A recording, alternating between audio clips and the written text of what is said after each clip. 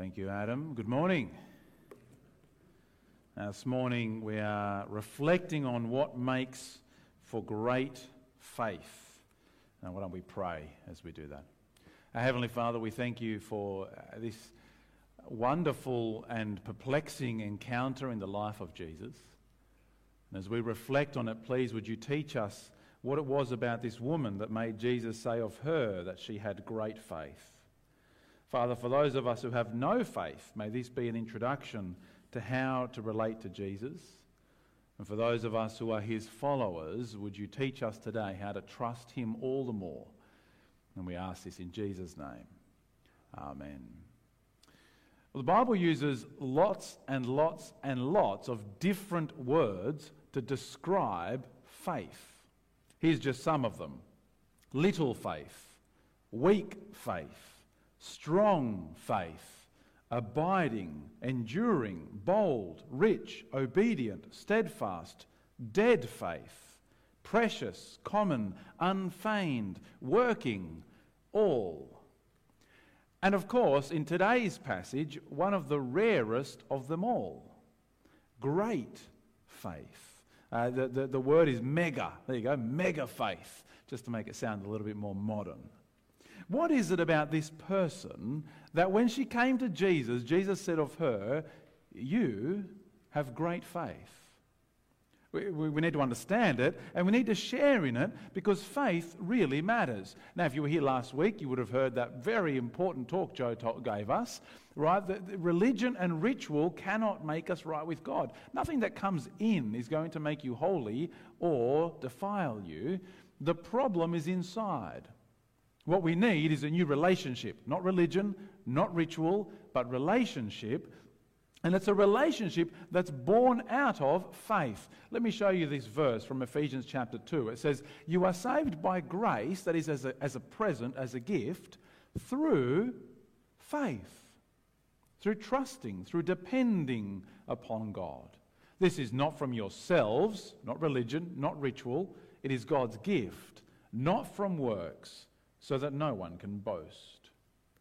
Now, of course, if you cast your mind back even further and you go back another week before lunch, 2 weeks, we're pushing it here, but we can manage that far, can't we? You remember Joe telling us about faith, that it is not illogical and it's not a crutch. Faith is based in reality, and it is trusting the one who is trustworthy. And so this week, really, we're looking at one example of what it means to have this sort of faith. I want to learn from her example, the sort of faith that we need to have, that you need to have, if you are to receive what Jesus gives. Now, I've got 4 aspects that I want to tell you about this morning, and if you've got a handout, you'll see there's a little bit of a fill in the blank there for you, for those who like something to keep them awake as we go through the sermon. Which, of course, you don't need help with that, do you? Here's the first one. Great faith often requires great need. Great faith often requires, it's born out of great need. And this woman certainly had it, didn't she? Have a look with me again at the story in Matthew 15 from verse 21. When Jesus left where he was, he withdrew to the area of Tyre and Sidon. And just then a Canaanite woman from that region came and kept crying out, "Have mercy on me, Lord, Son of David. My daughter is severely tormented by a demon." Now, let's just back up a little bit. Let's get a sense of the context of what's happening.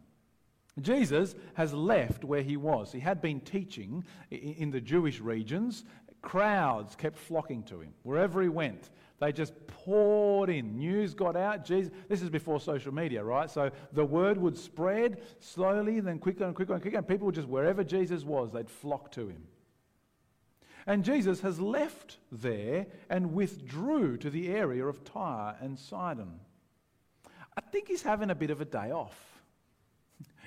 Maybe a week off. I mean, he's travelling kind of somewhere between 50 and 100 kilometres, right? Pre-cars. You think from here in a straight line to about Katoomba, right? That's the distance that he's travelled. In Matthew's Gospel, it tells us he wants to go and be alone. He didn't want anyone to know where he was. It's just time for a breather. His disciples were with him, so, he's off with his mates, whether he's going to teach them or rest himself. But in the midst of this time of withdrawal, a Canaanite woman finds him and starts wailing. You ever heard someone wail before? Everyone's awake, so I can't demonstrate. It's a bit of a shame, really. But anyway, just this sense of someone following you, just shouting, crying out. If you've got small children, you'll know exactly what that's like, right? But here's this woman, help me, please. You are the only one, Lord, Son of David. Help, my daughter is in torment. I don't know, has she exhausted all her other options? Nothing left but Jesus? And all she can do is wail.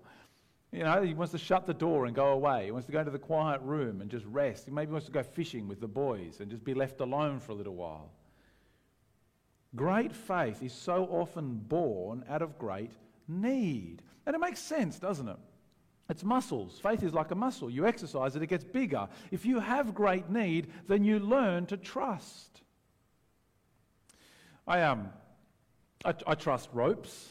I don't have any particularly real reason to trust them, but I do in general, but not a whole lot. When we go on holidays, we often hang up the hammock.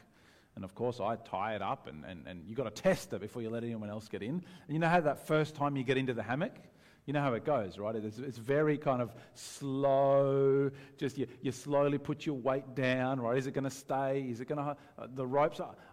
I haven't had a great need, so I don't have a great faith in them, which is very different to people like this.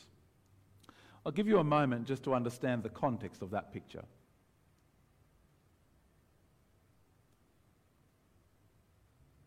Right, they're on a cliff face, it's vertical. They're just hanging around on a bed that's held up by 4 ropes. They trust those ropes, don't they? Quite substantial. Who would have a go at this, by the way? I'm just curious. Who would? Joe and Ali, right, the two sitting in the back row, of course. Now, they have a need to trust those ropes. They've put themselves in that situation, right? But the situation they are in requires significant trust. Great need produces great faith. Now, I wonder so often for many of us, this might well be the biggest barrier to faith. That we don't necessarily think we have a great need. There's so many of us, right? Life's okay. I'm fairly comfortable. Maybe we're wealthy enough to be okay, middle class or richer even. This is true of Christians, people who aren't Christians. It's true of all of us, right? What need? My family's doing okay. I've got great friends. My work produces a pace. I get by with some nice things. I get to play. I get to work. Even eternity, I'm not too worried about that. It'll be all right. A classic Aussie attitude. So often our faith is anemic or weak because we don't think we have any sort of need. I'll tell you what, it's why last week's talk was so important. If you missed it, go back and listen to it. It's all on the website. It's so important to show us that our deepest need isn't just the things of this world. I'm a bit hungry. I don't have quite enough money. The bills are due. My friends are fighting. My family. Those aren't the biggest problems. The biggest problem is our relationship with God. The biggest problem is what comes out from within that shows how desperately needy we are. That shows that even though life might be peachy for now, our relationship with God is not. Now, of course, you may well have come today very aware of your need. In fact, maybe that's why you're here, because you've come with a great need. Whether that's the broken past that still haunts you, the damaged relationships that are buzzing in your mind, the messed up life you find yourself in, that you're far from God and you know it. You may well have hit rock bottom. And I'll tell you what, if that's you, you feel like there's nothing else left, you've come to the right place. just like she did, in the midst of need, she went and found the one who could meet that need. You see, here's the second aspect of great faith. Great faith is properly directed. Great faith is properly directed. Have mercy on me, she says, Lord, Son of David. I take it she had tried everything else. I mean, if you're at this level of desperation, you will go to anyone. You will seek out anything, right? Her own gods. I mean, she's a Canaanite woman from Tyre and Sidon. They had their own set. These weren't Jewish people. They didn't worship the Jewish god, Astarte, or whoever their god was. I take it she'd gone to the temples and done the praying. She'd tried the religious rituals. She'd gone to whatever their version of a doctor was. None of it had worked. You see, sensible faith, great faith, is placed in the right object, trusting in the trustworthy. In fact, I think for this woman, it wasn't even just that she had no other options left. It wasn't that kind of, I've tried everything, I guess I might as well go and try Jesus too, see if he's any better. No, she knew that he was the right person to approach for this problem. Keep a finger in Matthew 15 and come back to Matthew chapter 4. That is a few pages earlier. Matthew chapter 4.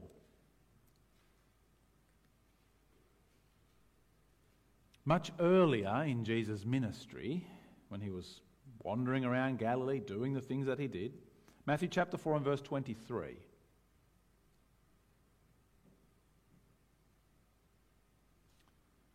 Now Jesus began to go all over Galilee, teaching in their synagogues, preaching the good news of the kingdom, and healing every disease and sickness among the people, right? He's wandering around, he's starting, the crowds are gathering, the fame is spreading. What happened next, verse 24? The news about him spread throughout Syria, which included that region of Tyre and Sidon. So they brought to him all those who were afflicted, those suffering from various diseases and intense pains, the demon-possessed, the epileptics and the paralytics, and he healed them. And large crowds followed him. You see, this woman well knew, her neighbours maybe had gone, her friends had gone, her family had gone. Word had already spread, even in this further part of the world. Jesus saves. Jesus heals. Jesus is bringing about the kingdom of God. It wasn't that she was trying one last-ditched attempt at something, at anything. No, she was trusting in the trustworthy. Maybe she was one of the ones who'd gone. Who knew? Aware of Jesus and what he was doing, she saw the opportunity. And so she turned her back on her own idols, her own gods, her own religion, her own whatever it is that she was coming from, and she turned to this one, the Jewish king, son of David, son of the great king, Lord, the bringer of God's kingdom. I wonder what it cost her. I mean, this wasn't a secret, private little trip to the doctor, was it? She's wailing. She's crying out to him. The neighbours know what's going on. She wasn't somehow trying to hide the fact that she'd come to Jesus. I wonder what it cost her. So often when you change what you trust in, it comes at very great cost.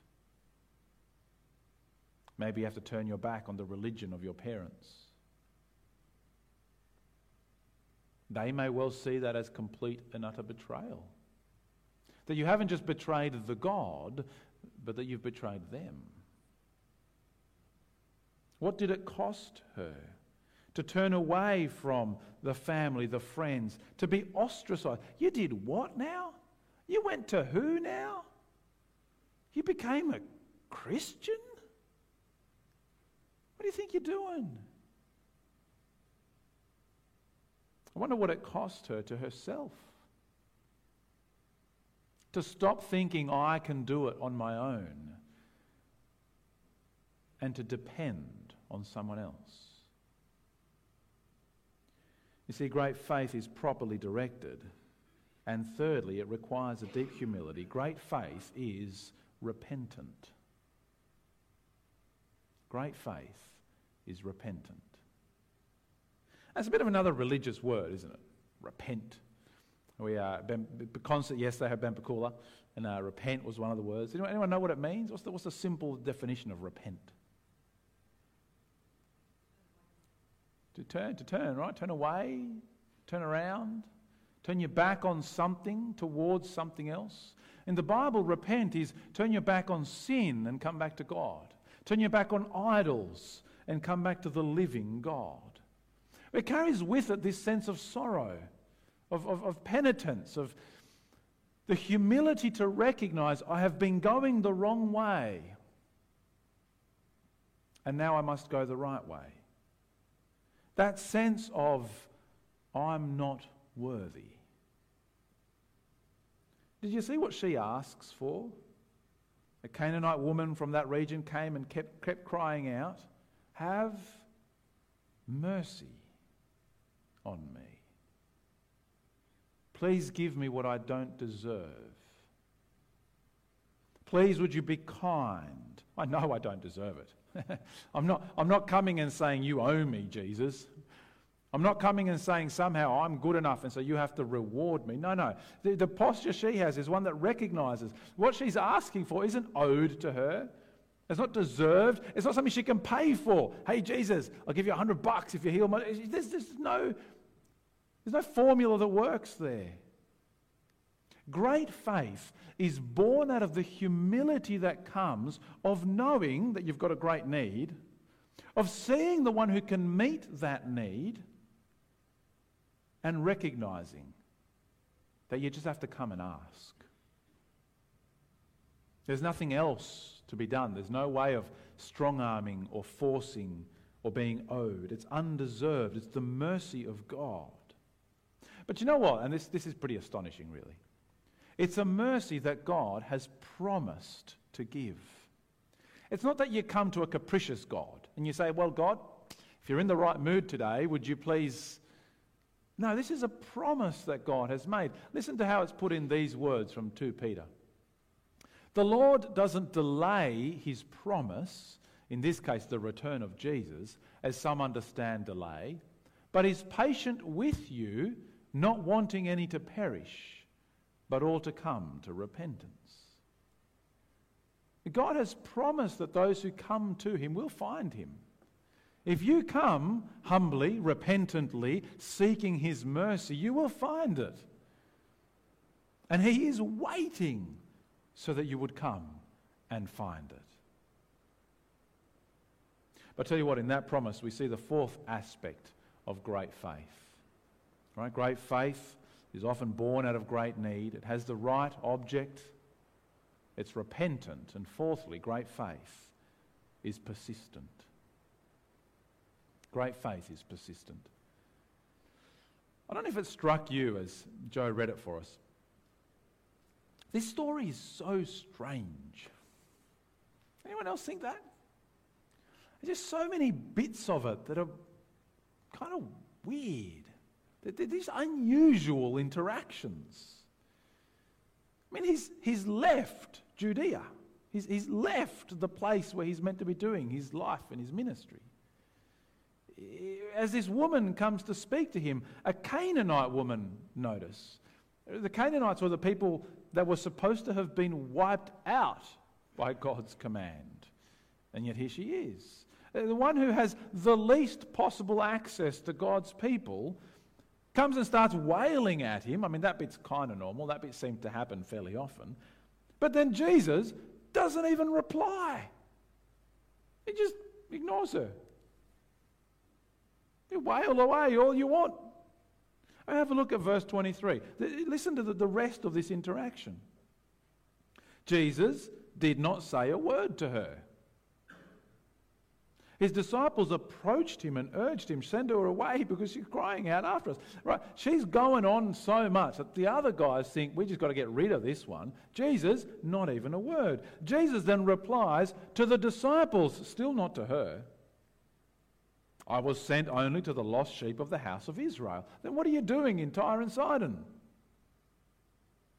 But she came, knelt before him and said, "Lord, help me."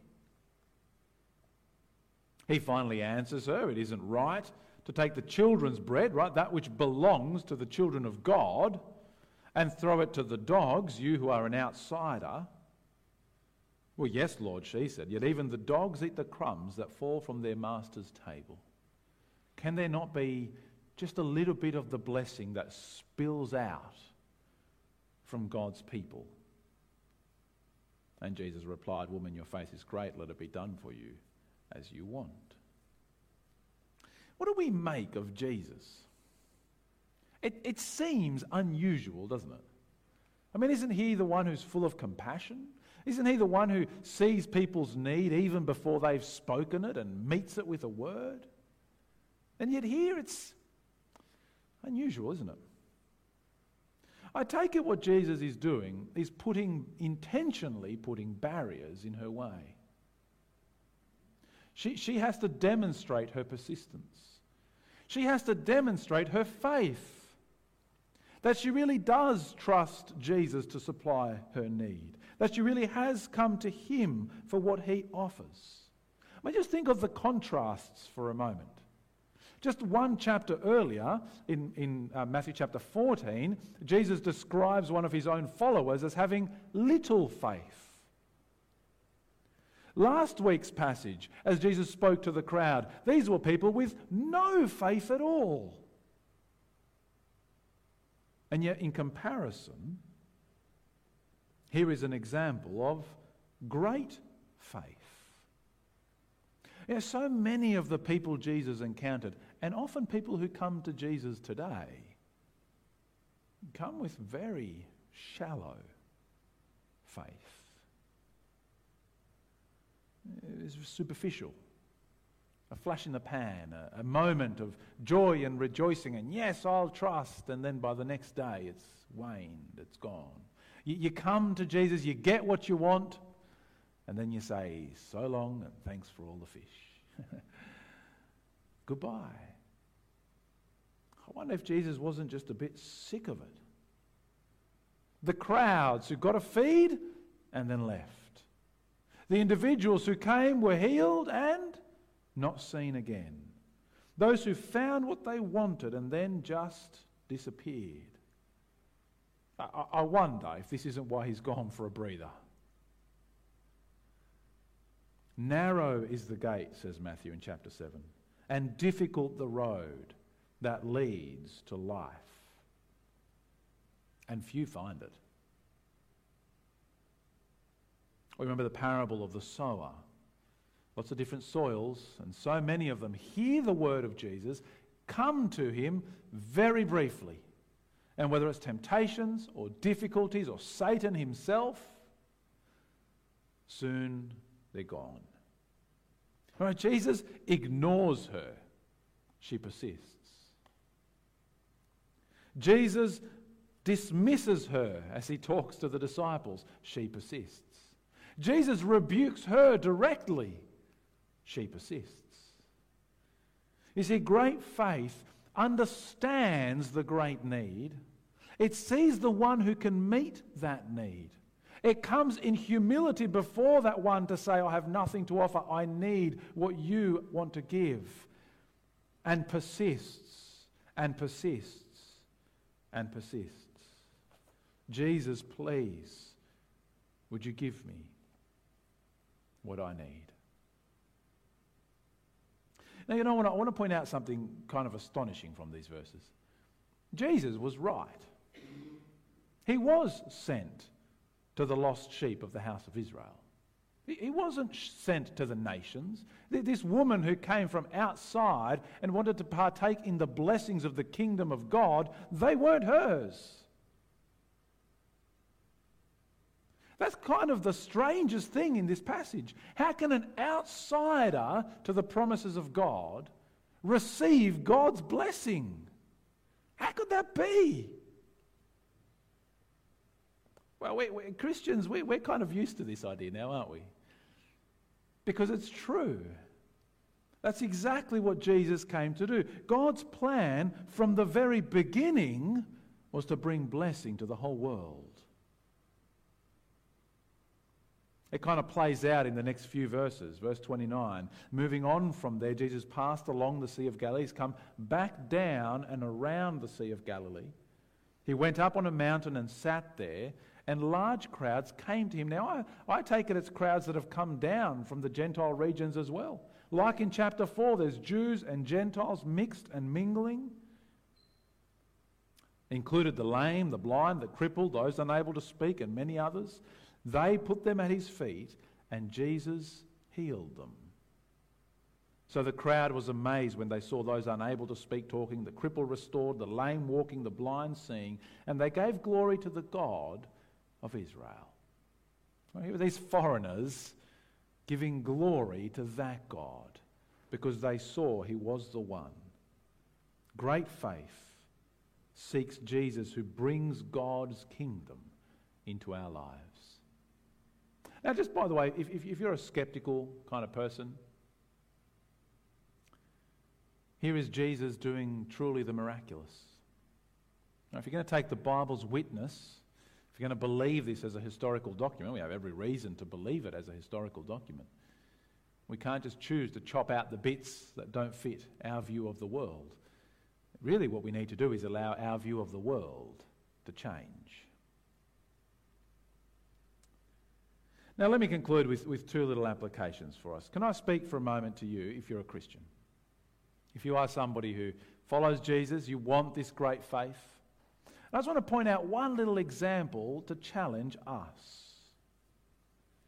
That is, do you have a heart for the lost?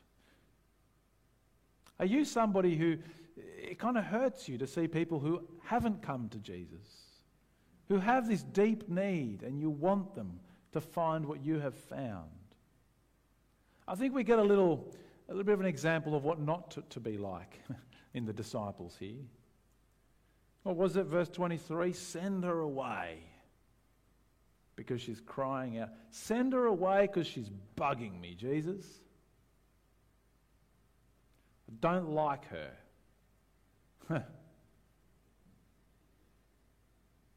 Now, of course, we like to think of ourselves as different, right? We like to think of ourselves as, well, that wouldn't be me. I'd be welcoming. Hey? Surely, I'd see someone who's coming to Jesus be like, come in, let me look after you. Can I read the Bible with you? Can I pray with you? Can I share Jesus with you? Right? That'd be, we like to think of ourselves that way, don't we? It's easy in the abstract. But I wonder, what's the kind of person that you like the least? I think we all have different dislikes. Maybe you don't like bossy people or quiet people. Maybe you don't like uneducated people, or you don't like snobs. Maybe you don't like poor people or rich people. Maybe you can't stand those who are self-centered and just want to make every single conversation about them. Maybe you don't like antisocial people. Or just plain smelly people. You ever been tempted to just kind of walk away? That one? Yeah, someone else. It's a big church. There's lots of people. Someone else will look after them. I mean, we make excuses, don't we? Someone else will deal with it. I'm busy. I've got things I've got to do. Well, surely not this person, Jesus. I wonder if there's a little rebuke for us. The disciples couldn't see it. What a woman. Who else does Jesus say of they have great faith? Now, an application for us all, though. The blessings of the kingdom of God come to those with great faith. And this woman's case, as the kingdom of God was breaking in, what it brought was the deliverance of her daughter. What an amazing thing. The kingdom of God is still coming. It's arrived in the Lord Jesus Christ. It's begun into eternity, such that the blessings we receive break into this world and are so much more about the next. You want those blessings? Let's try. Hang on. Let me see if we can improve Joe's day. Who wants to have the blessings of God? Let me hear an amen. Right, there you go, Joe. What it needs is great faith. It requires you to recognize your great need. And I think if you're sitting there thinking to yourself, well, actually, I don't really have a great need, you've missed it. Because you do. Can I put it that way? Christian, not Christian alike, the need we have is our sin to be dealt with and our eternity secure in Jesus. If you're sitting there thinking, I don't really have a great need, then you've missed it. Let's chat, let's talk, please. Let me help you see it.